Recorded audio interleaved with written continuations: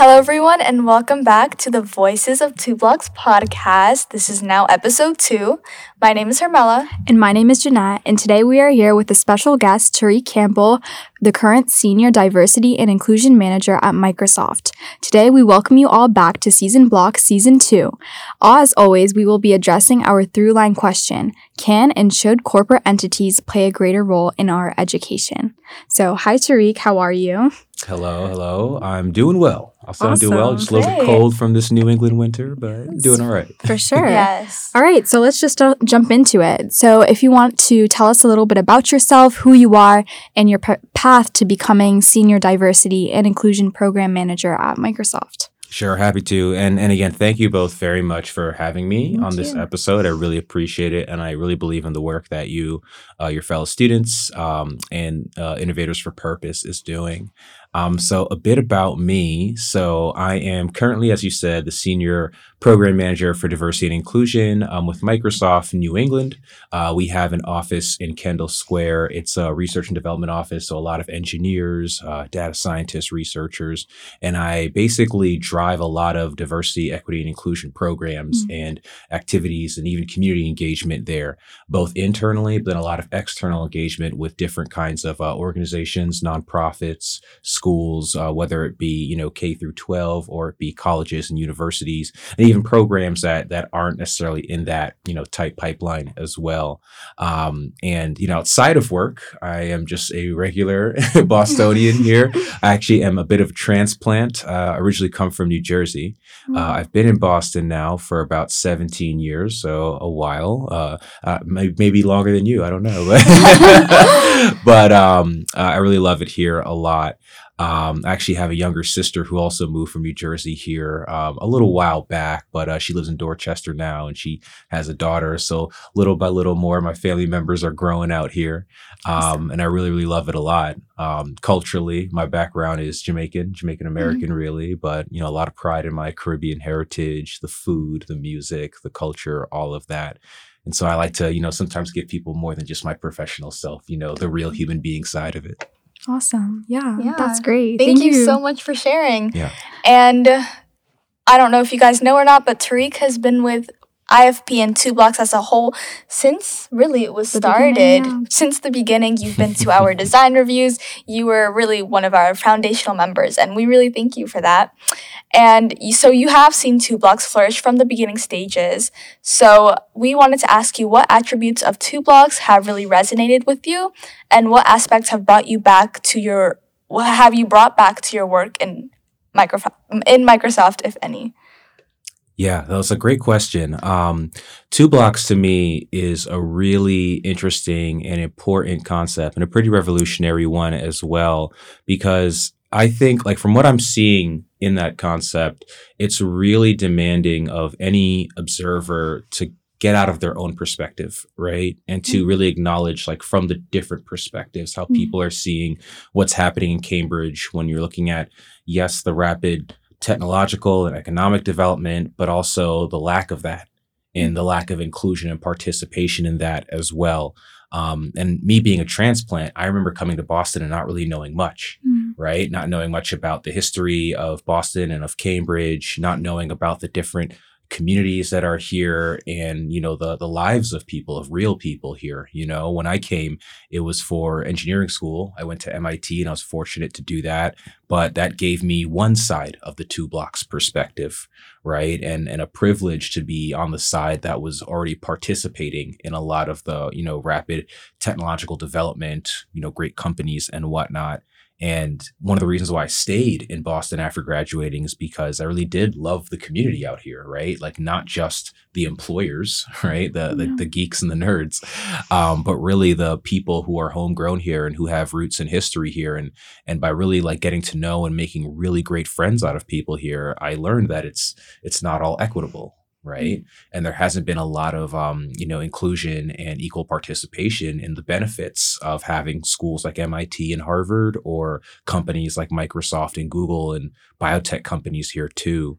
And so when I heard about this concept, it really did resonate with what I've learned from so many friends that I've made who grew up out here in Cambridge, literally in the projects right outside Kendall Square, and who know what it's like growing up in that life and that environment and never having that door open to them. Yeah. Right.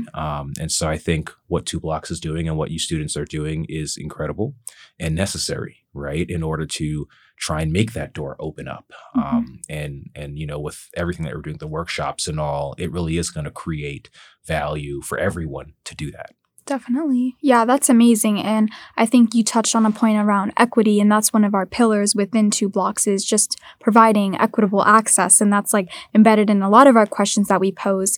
And I think that's what makes, I feel like 2 Blocks unique is our way of wanting to reach out and take perspectives of different people. One thing we always repeat consistently is that we cannot make decisions or inform decisions without having those affected at the table. Exactly. So I think that's one of the major things in this issue is that we have so much at stake and so many stakeholders that we need to get each of their positions, not just us as students, but you guys as businesses and the city as well. So I think that's what we're trying to do, especially through this podcast and the various people we have interviewed and will continue to interview, is just getting their take and their perspective and how even their personal life and attributes plays into this. Because I think everyone has something to bring or has some relation to this issue. Yeah. But yeah.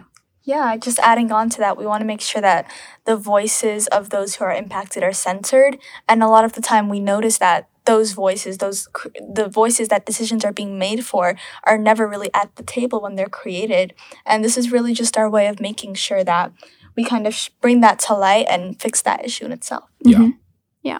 So touching back on the idea of workshops, Tarikh recently attended a workshop that we hosted at Google, which was very exciting. So it was an off branch of the summit that we held in May. So we wanted to ask you, what are a couple of your takeaways from the workshop and what did you think went well compared to previous meetings we have held in the past? Yeah. The workshop, I was really grateful to be invited to that. The fact that you all, worked together to get that set up. And then, you were present there as well, right? Part of that conversation, like you're saying, centering voices that need to be a part of this conversation. It was really great to be exposed to CSV, creating shared value and have someone who professionally works in the space of trying to educate businesses and, other types of folks about CSV, be able to really teach us about that because it is a new concept for me, right? I have read the Harvard Business Review before and, I like to learn about new concepts and things like that. And yet that is new to me, even with it, I guess, being originated back in like 2011, I think, Yes. right? I was like, wow, I hadn't heard of it since then. And so it was really great to get that introduction to it. I was really happy to see a real diversity of perspectives and roles in the room. People who are part of the private and the business sector, people who work in education, students as well. I think it's really important to bring all these different perspectives together because oftentimes we're only seeing the way we do things, the way we live, what work or what study looks like to us. And it's easy to think, well, once we have a conversation, everyone will just get the way I do it. Yeah, right? No, for and sure. it'll just fit like a easy, simple puzzle or something. And that's actually probably not the case, right? In ways we are siloed, and that's not a great thing, but we're just heads down doing what we do day to day, every day.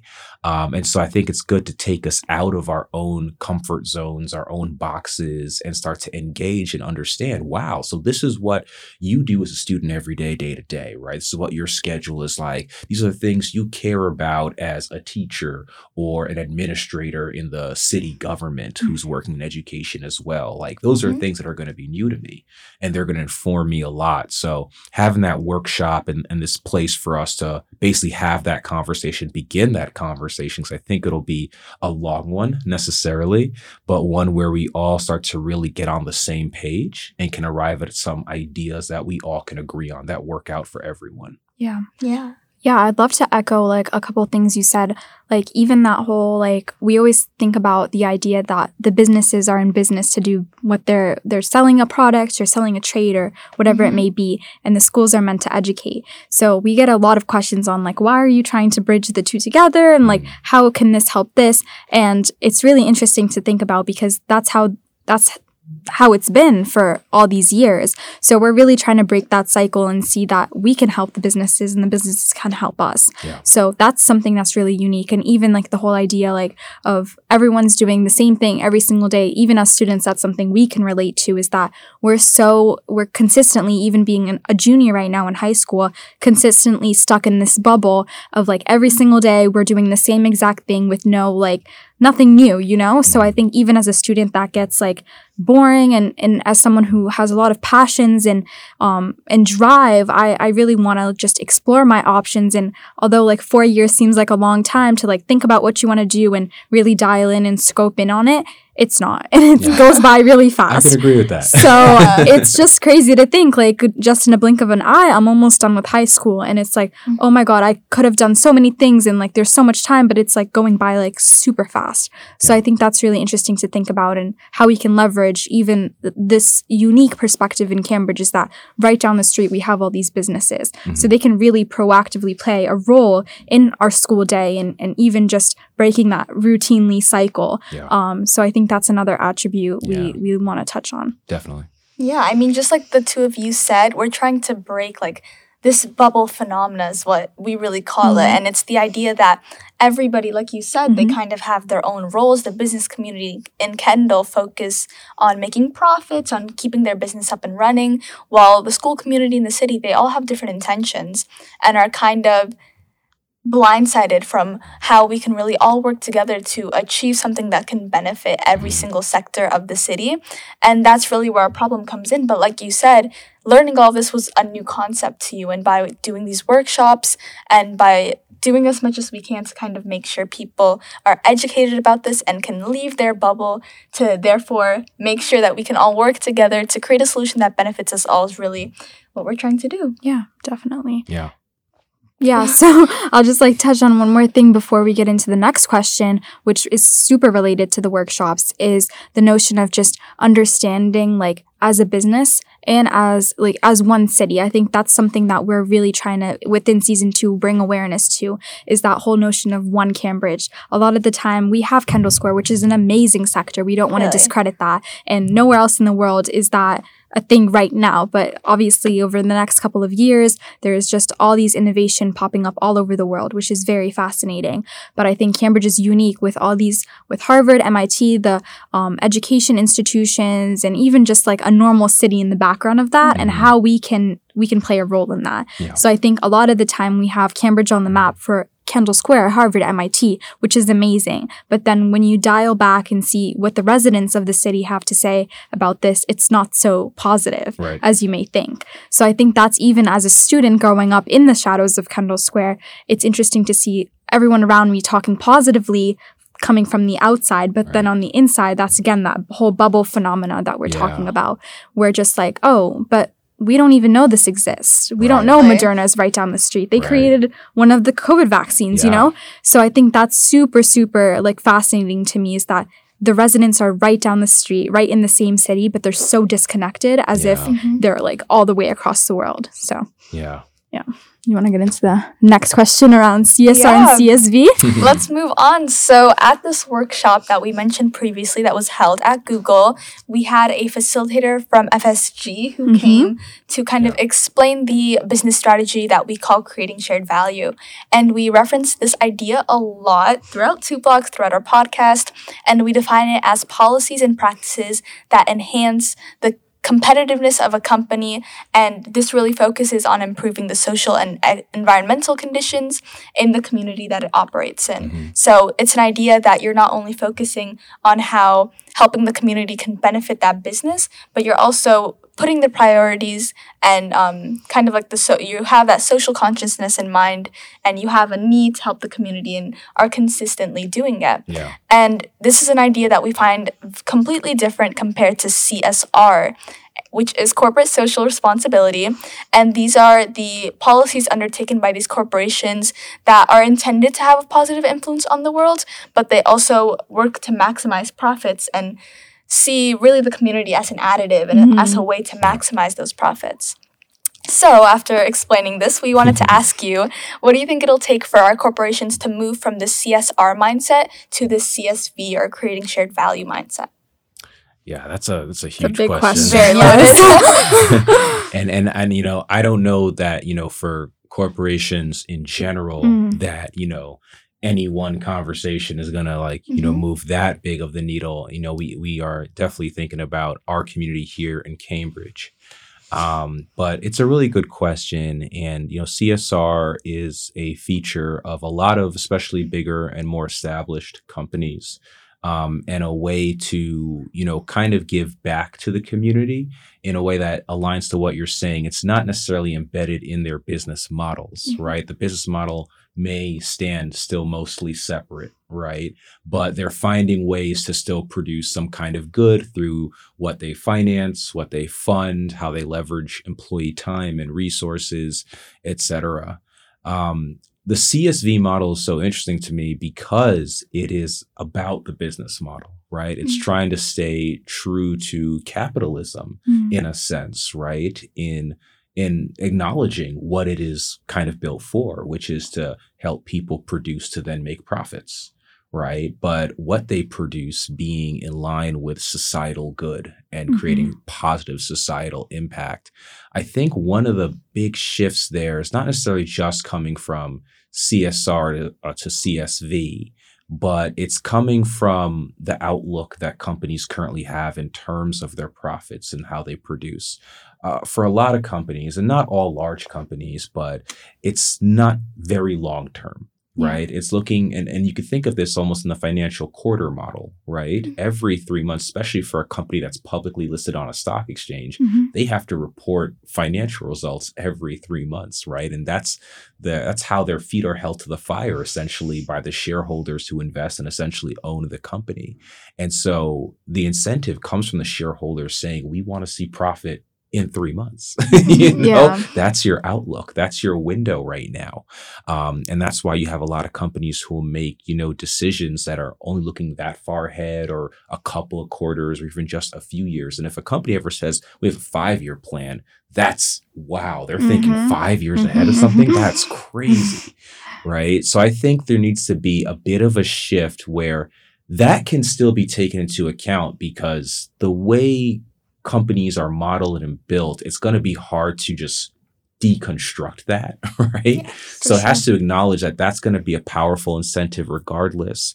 But I think also pairing that with that long-term outlook, right? Because if we think about investing in a community's health or in their education, sometimes the payoffs for that will take a couple years, maybe even a generation, right, for those things to really produce.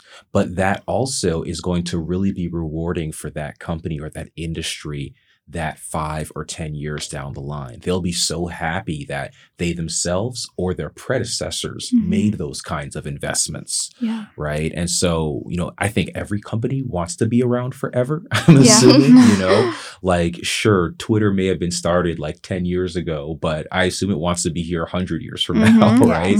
And it should probably make good decisions in order to stay that way. But that's really for any company. And I think that's part of the shift that needs to happen for sure.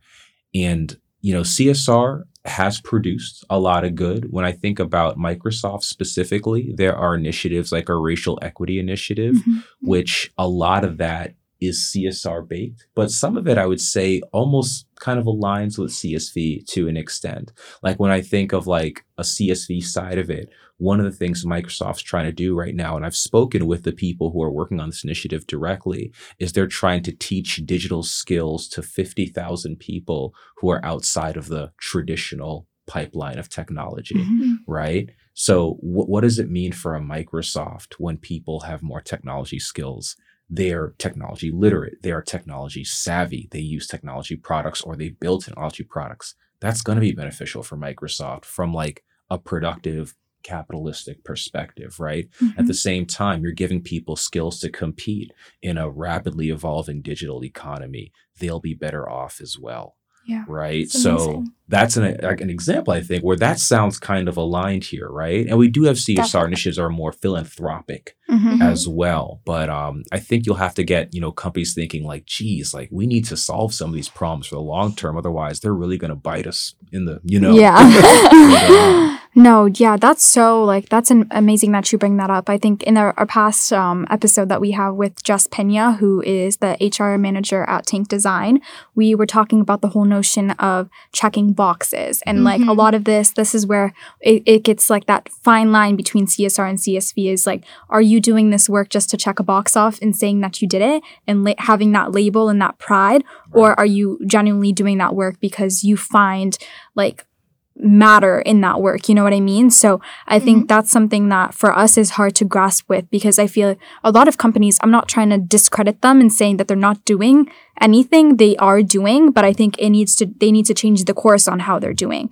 As much as like they're evolving and changing rapidly, which is something that I want to dial in on a little more, is that it's amazing to me that the education system that is always evolving with students, but it stays the same. But then we have the businesses who, like you said, are trying to stay around for so many years. They're consistently playing that card and trying to change and rebuild their identities and fit themselves with the times, you know? So I think that contrast of that is very amazing, because like now that I think about people that I've spoken to, even members of the school committee who have gone to CRLS, they have been through the same things that I have, but not in a positive sense. Like they still were struggling with certain things, and then I'm like, oh, that's the same thing that's going on now. Yeah, that teacher, that class, for sure. So it's really amazing to think that's like how different those are, and I think that's something we can leverage to help the education sector, specifically in Cambridge, is just help them evolve. And having that business kind of mindset and embedding that within the schools is not something super traditional, obviously, but I think that's something that going forward, I think I see and I project like an occurrence of. So I actually have I mentioned my younger sister who lives in Dorchester. She actually just started a job in BPS as a full-time teacher this past Monday. Oh, that's awesome. That's congrats to her. So, I feel like just with what you're saying, right, in my own family, there's going to be learnings that can be made back and forth, right, about, what the system is like that she's inside of, right, and how I'm seeing the one that I'm inside of, and where are they very different probably, but also like what needs to be changed or advanced. Yeah. Definitely. Yeah. I think everything you guys just said, I agree with. And I also think, Jeanette, you mentioned the idea of like investments. And I think that the difference that I see between CSR and CSV is when it comes to CSV, you really value the investment that you're making into this community. And there's a way that both sides can kind of come out of this situation with a win-win. Like taking the example that you did, where you're educating 50,000 people who aren't in this typical technology pathway. Not only are you equipping these people with knowledge of the internet, with the ability to kind of take this information that they've learned and help themselves, but you're creating, in a way, a value for your own business as well. And that's really what we want businesses to see. We don't want them to believe that this is a way that they're just like running their money, that there's a way that this can benefit them as well. That's not only profits, but actual value as well. And like, just like one more thing on that too, is that a lot of the time numbers are used to quantify a lot of things in this world, as we know. But that number, especially, like, obviously it's going to help the company internally, but also externally and how people view it. When you think about Microsoft, even now just saying that, there's like that wow factor. Oh, Microsoft is doing so much to educate 50,000 people. That's a lot of people. So even hearing that, that's like rings bell, like that's like amazing. So, but I think a lot of the time that's like where sometimes for me it gets confusing, because I know hopefully the intent is good behind it, but it's like I don't want it to make it seem like it's a label. Like I'm just saying 50,000 and then like so that's like something that it's interesting to grapple with. So on that note, we believe like educating today's youth requires multiple stakeholders. How do you think companies can facilitate our learning or play a role within it? Yeah, that's a really great question. I think, before even attempting to answer that question, I think companies should play a role, right? So not even just the how, but I think they should. Just thinking about my childhood, and then when I went to high school, and just knowing what subjects I loved, and then going into college, know what I wanted to study, and kind of like you're saying, Jeanette, from like your 4 years, like you've done the same thing over and over, right? I knew I wanted to eventually work in chemistry, which I don't right now. So don't put that as a through line to where I am, and be a chemical engineer. I didn't know anything about that type of job until I got out of college. Yeah. Right. Even at MIT, with what I was studying compared to when I actually got my first internship and then, went into full time, I was like, these are still really different. Right. And so the lack of, I'd say engagement and, just real awareness and depth of understanding of what careers can be, to a student. I think there's a real huge gap there. So to me, there's no doubt that companies need to be involved. And I know on some level, there are colleges these days who are pleading with companies, please come into, talk to our college students. We need to basically catch up, to what the industry is doing. I think that note about schools moving very slowly is probably a little true. That said, I've read the proposals and philosophies, behind 2 Blocks and where education from a career-oriented perspective can come in at much younger ages too. And I think that's a real opportunity, right? We don't have to, I don't have to, it wouldn't be me, but one of my colleagues doesn't have to go into like a kindergarten classroom and start coding on the board. Right? I don't think that's like what we're talking about. But, every kid thinks about what they want to be when they grow up. Right. And I think there are ways that we can figure out what is the right kind of communication for different levels of development as a child and as a young adult. And how do you make different kinds of roles appeal? Right. I think the ones that, kids always gravitate to is like, I want to be a doctor or I want to be a lawyer or, whatever kind of role that's like you see on TV or it's just more like, tangible. But an engineer, like how can we make an engineer like a software engineer or a construction engineer or an architect? Right. Like how can we make roles like that appeal, be tangible and make kids want to ask more questions about it? Right. And I think, all of this depends on real conversation and dialogue that kind of meets teachers where they are, meets students where they are as well. If we could find a way, eventually to even make learning more fun because students see how that can be used or eventually lead towards the careers that most excite them, right? Those prospects that excite them to eventually go in that direction. I think that'd be a huge win, not just for, the students who, will now know more about those jobs, but for teachers who want their students to be engaged in the subjects they're learning, right? And for companies, it's that down the line CSV concept of like, wow, I think we have a generation of inspired students right now. I don't know if you've all discussed, but in the software tech industry, we know there's actually a huge talent gap. And that's most likely because 10, 15, 20 years ago, we weren't doing this. Right? If we had inspired a generation, we wouldn't be in this place right now. We're there. So now we're trying to, educate people who are already adults, already need a job right now. But we should be thinking about the next, 5, 10, 15, 20 years as well. Yeah. No, for sure. I think you touched on like that whole pathways to potential thing where we're trying to ignite here at 2 Blocks is the whole notion of that. We always talk about internships at the high school level and the college level, but I think that can be trickled down way younger than that. Even we're starting to think about kindergarten, K through 5 and 8th in middle school. So I think breaking that down and making it more feasible to students to see themselves in these spaces and see themselves like aspiring to do these amazing things. I think that's something that we can quantify. So like you said, Microsoft trying to educate over 50,000 people, that would be another statistic we could say potentially, hopefully, where we're trying to like educate this many of students and we've provided a more feasible approach for this many students. So I think that's like where that inspiration and our hope going forward is that we feel like this is not just a Cambridge thing. We want to use Cambridge as a framework. And I think this is present in a lot of communities in the state and outside of it as well. In just understanding like we need to prepare our generation for the future, but also for the now. And that's something at IFP we always talk about is we are the future and we are the now. So I think that's so amazing to think about. And I think we can definitely like attach that to a lot of components of these companies.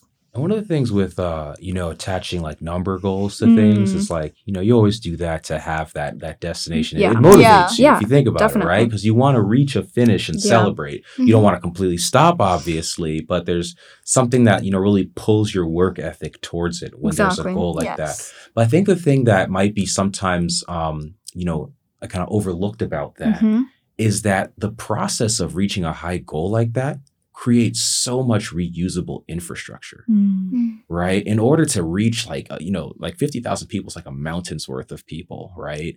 To do that, you've got to partner with so many different organizations. You've got to help all kinds of, I would say state-based, like community college, program-based, things that are outside of the Harvard MITs of the world, right? You've got to help them catch up. And you help them develop the skills, the resources, the human development of their own educators and their capacity for educating students, right? And you reach 50K, but you leave them better off, right? Exactly. And they're able to work at a greater pace now and a greater capacity beyond. So we might stop tracking after 50,000. Yeah. But now every partner you work with across the country or across the world that was a part of that effort, they're now working at a faster pace, and the doors are way more open for more people in the future. Definitely. So that's with any kind of goal, even if there's one here, hopefully to be found in Cambridge. For sure. Yeah, I mean, through all of these initiatives that are being created, we hope that they could reach this larger audience of people who may not have had that exposure. And through that, we really hope that kind of momentum spreads.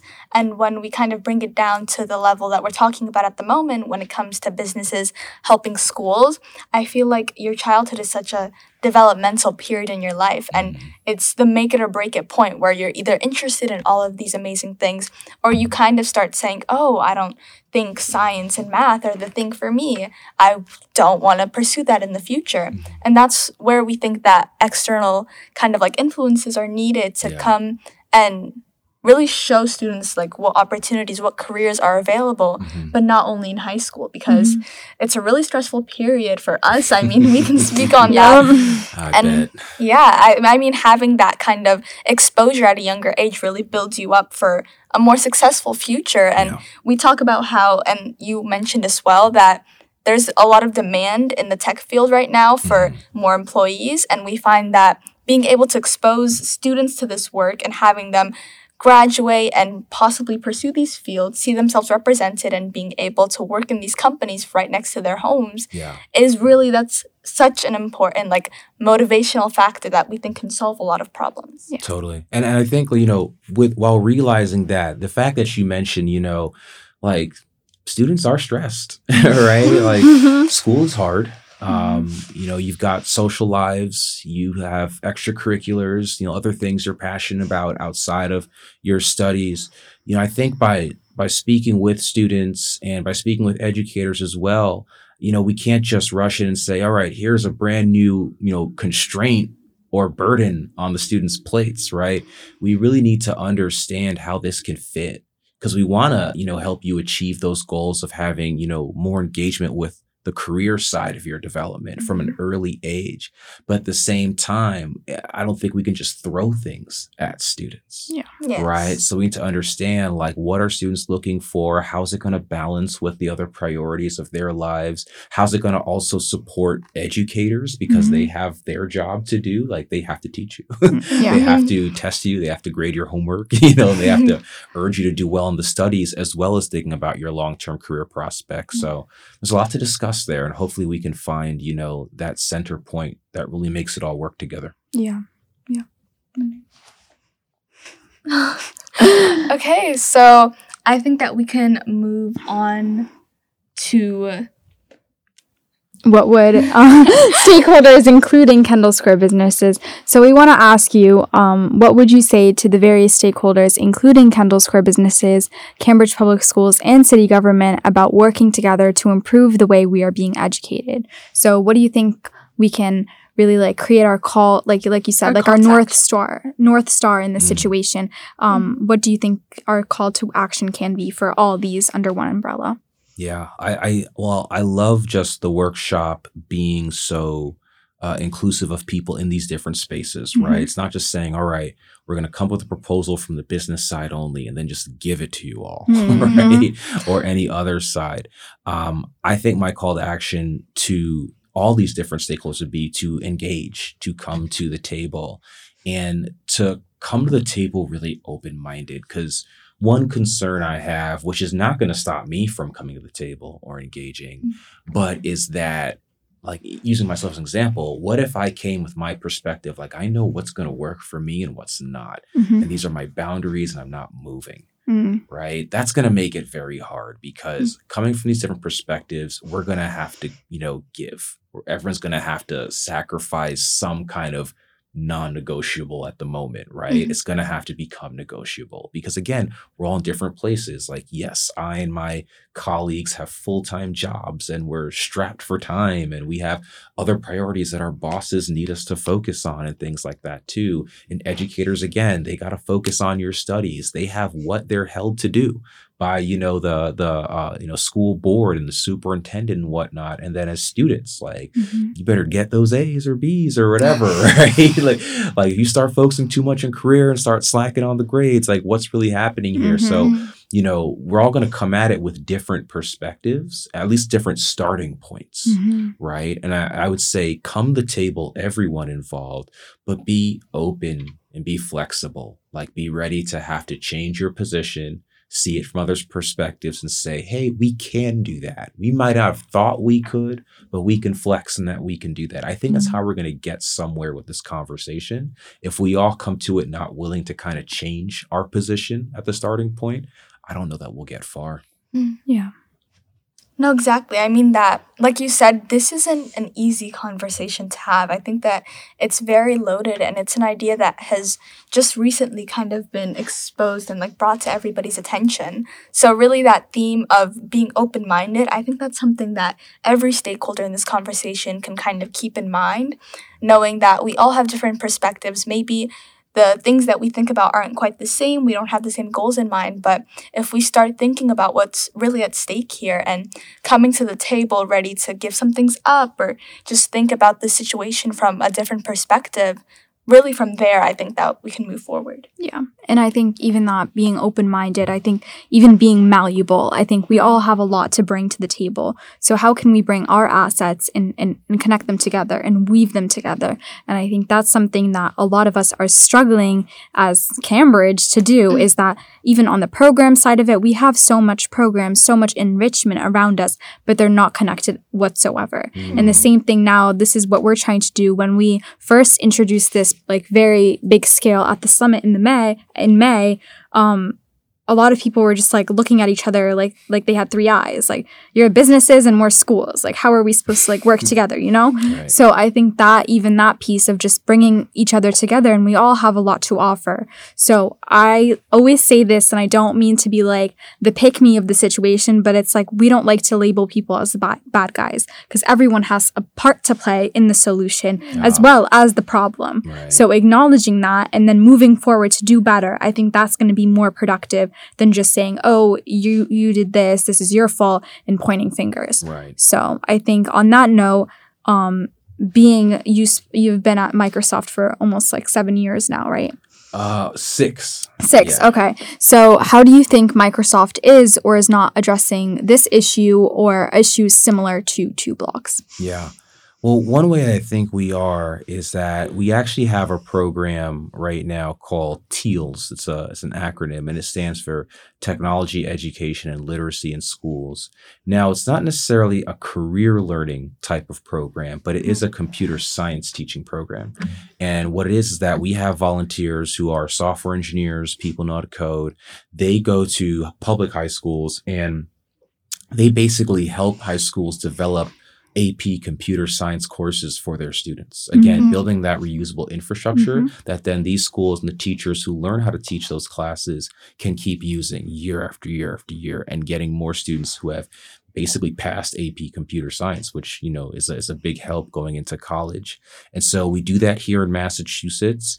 It's not a widely scaled program. You won't find it in every single public high school. And that's something we got to work on. We got to, keep recruiting volunteers, and we have to establish the partnerships with schools. In fact, that itself is a conversation where it's like, school, where are you at in terms of, teachers who are willing to teach computer science, who want to learn how to teach it, hiring those people, creating the space and time to develop that kind of curriculum. But, when that goes well, we're able to partner with the school, find volunteers, and start working with them on that.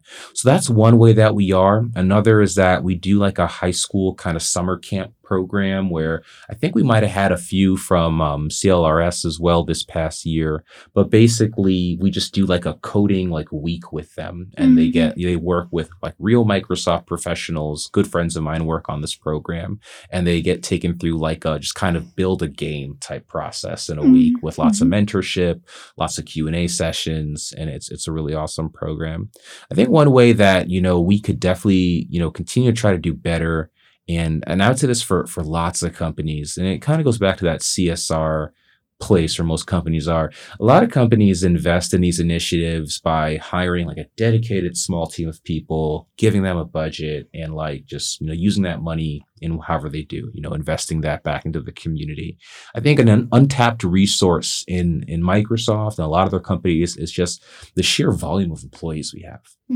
Right? We have so many, professional, talented, experienced people who are using that for our business and our business model and their specific roles, but they could be directed outwards as well.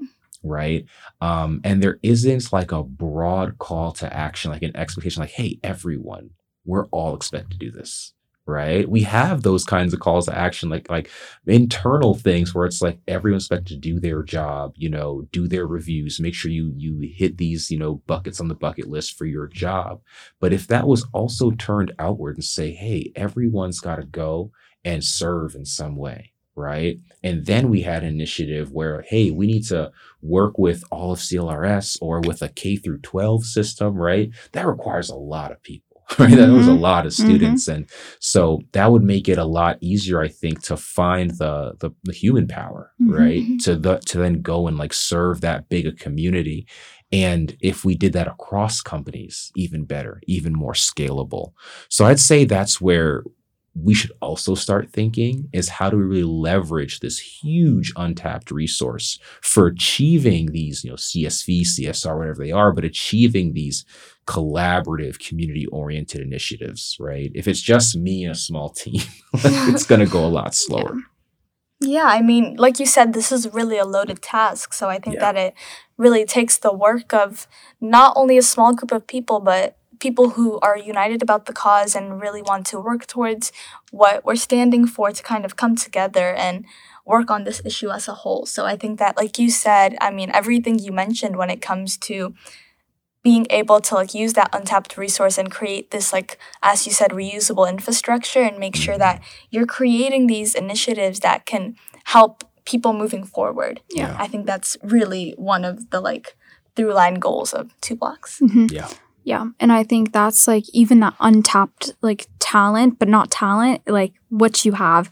I think that's super important because I feel like a lot of the time we're always like digging for the solution, even though it's right in front of us. Yes. And I think that's something that I always say is that Cambridge is always trying to reinvent the wheel, and the wheel has already been invented all over the planet. So if we just look, there's so many different things that like, even through our research in 2 Blocks, we've seen like how much initiatives that are very similar to what we're trying to do all across the country and all across the globe.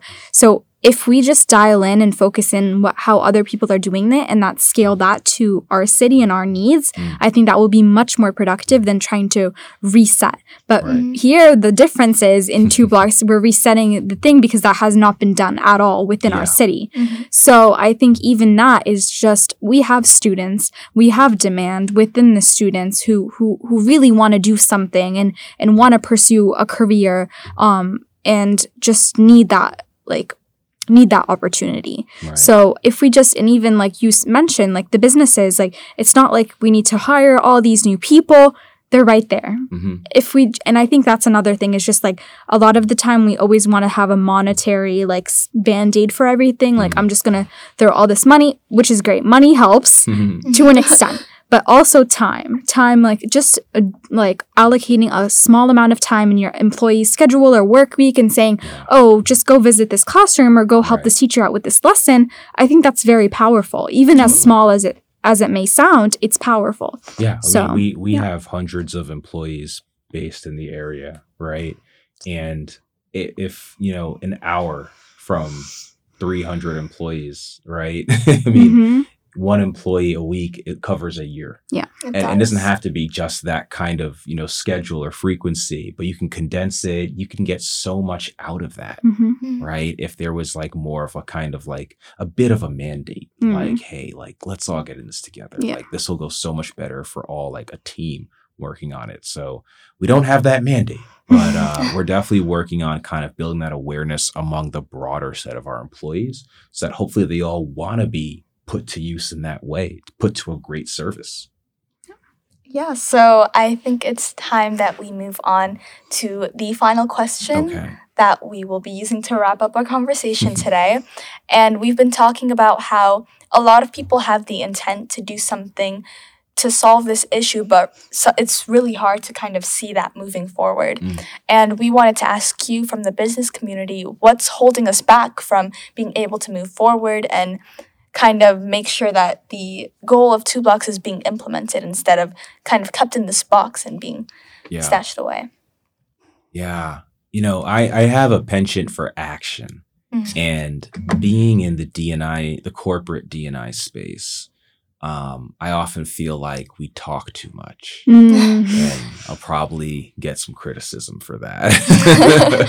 But I've been parts of so many conversations, of committees, of councils, and I've heard the same things over and over and the same good intentions, right? But where do they go? And I feel like there's almost a hesitation to really commit to an action. And there's probably like a lot of underlying reasons for that. I don't think it's always just that the people that, I'm talking to or involved in these conversations are themselves unwilling, but there may be a lack of support that they're receiving, right? They may be trying to move mountains, for their own companies on these conversations in order to then show up ready to take action and have the resources to. But either way, I think we need to talk with the goal of getting to the action, right? Yeah. That needs to be priority. And that's something I'm always looking for in even the workshops that we're doing on CSV is what are our next steps, right? Like, how are we going to put this into more of a broader plan and then work down that plan, like actually make progress on it towards a goal, right? And I think that's one of the areas we need to get to. What's holding us back is probably just keeping ourselves from getting more action oriented in our mindset and having that energy for it too. That takes an energy. You almost don't need any kind of energy just to talk. It's like I can just show up, say a few things and leave, and there's no accountability, right? But you need to have that desire and that drive to really, figure out what are we going to do? How are we going to take these ideas and these perspectives and then form that into a plan and be willing to not be a perfectionist about it, right? Really be willing to allow certain things to potentially fail, but to learn from them, right? Because, like the enemy of that is inaction, right? Without action, we won't get anywhere on it. Exactly. It's worse to kind of stall than it is to try something that might potentially fail. So I think that's a huge part of it too. Hopefully we can kind of break through some of those log jams and also just, companies do get kind of myopic about what their specific, what am I doing for the community? It's like, great. If everyone's doing something different, we're not doing something collective that amounts to bigger scale and impact. So we kind of need to see a little bit more collaboration across the business community to say like, hey, let's show up together and do this, right? It's one thing for Microsoft to say, yeah, we can host the thousands of students at Microsoft like for tours and whatnot. That might overrun our facilities, right? But if we're working with every company in Kendall Square to do that, right, and we can share that out, that becomes a lot more feasible. Yeah. Yes. Definitely. I think that's an amazing point that you brought up is just like collaboration. And that's something that we always are really, again, a pillar of 2 blocks is collaboration, really uniting everyone and connecting. And I think on that note as well is just, we always talk about the notion of walking your talk and how much of are we walking our talk? We can talk all day long, like you said, and make all these promises and say we're going to do this work, but then at the end of the day, it's not done or it's not completed to the best of its ability. So I think that's something that we're like proactively trying to combat is just, yeah, you can, and we're dealing with this now, is that after all these meetings, it's like the so what.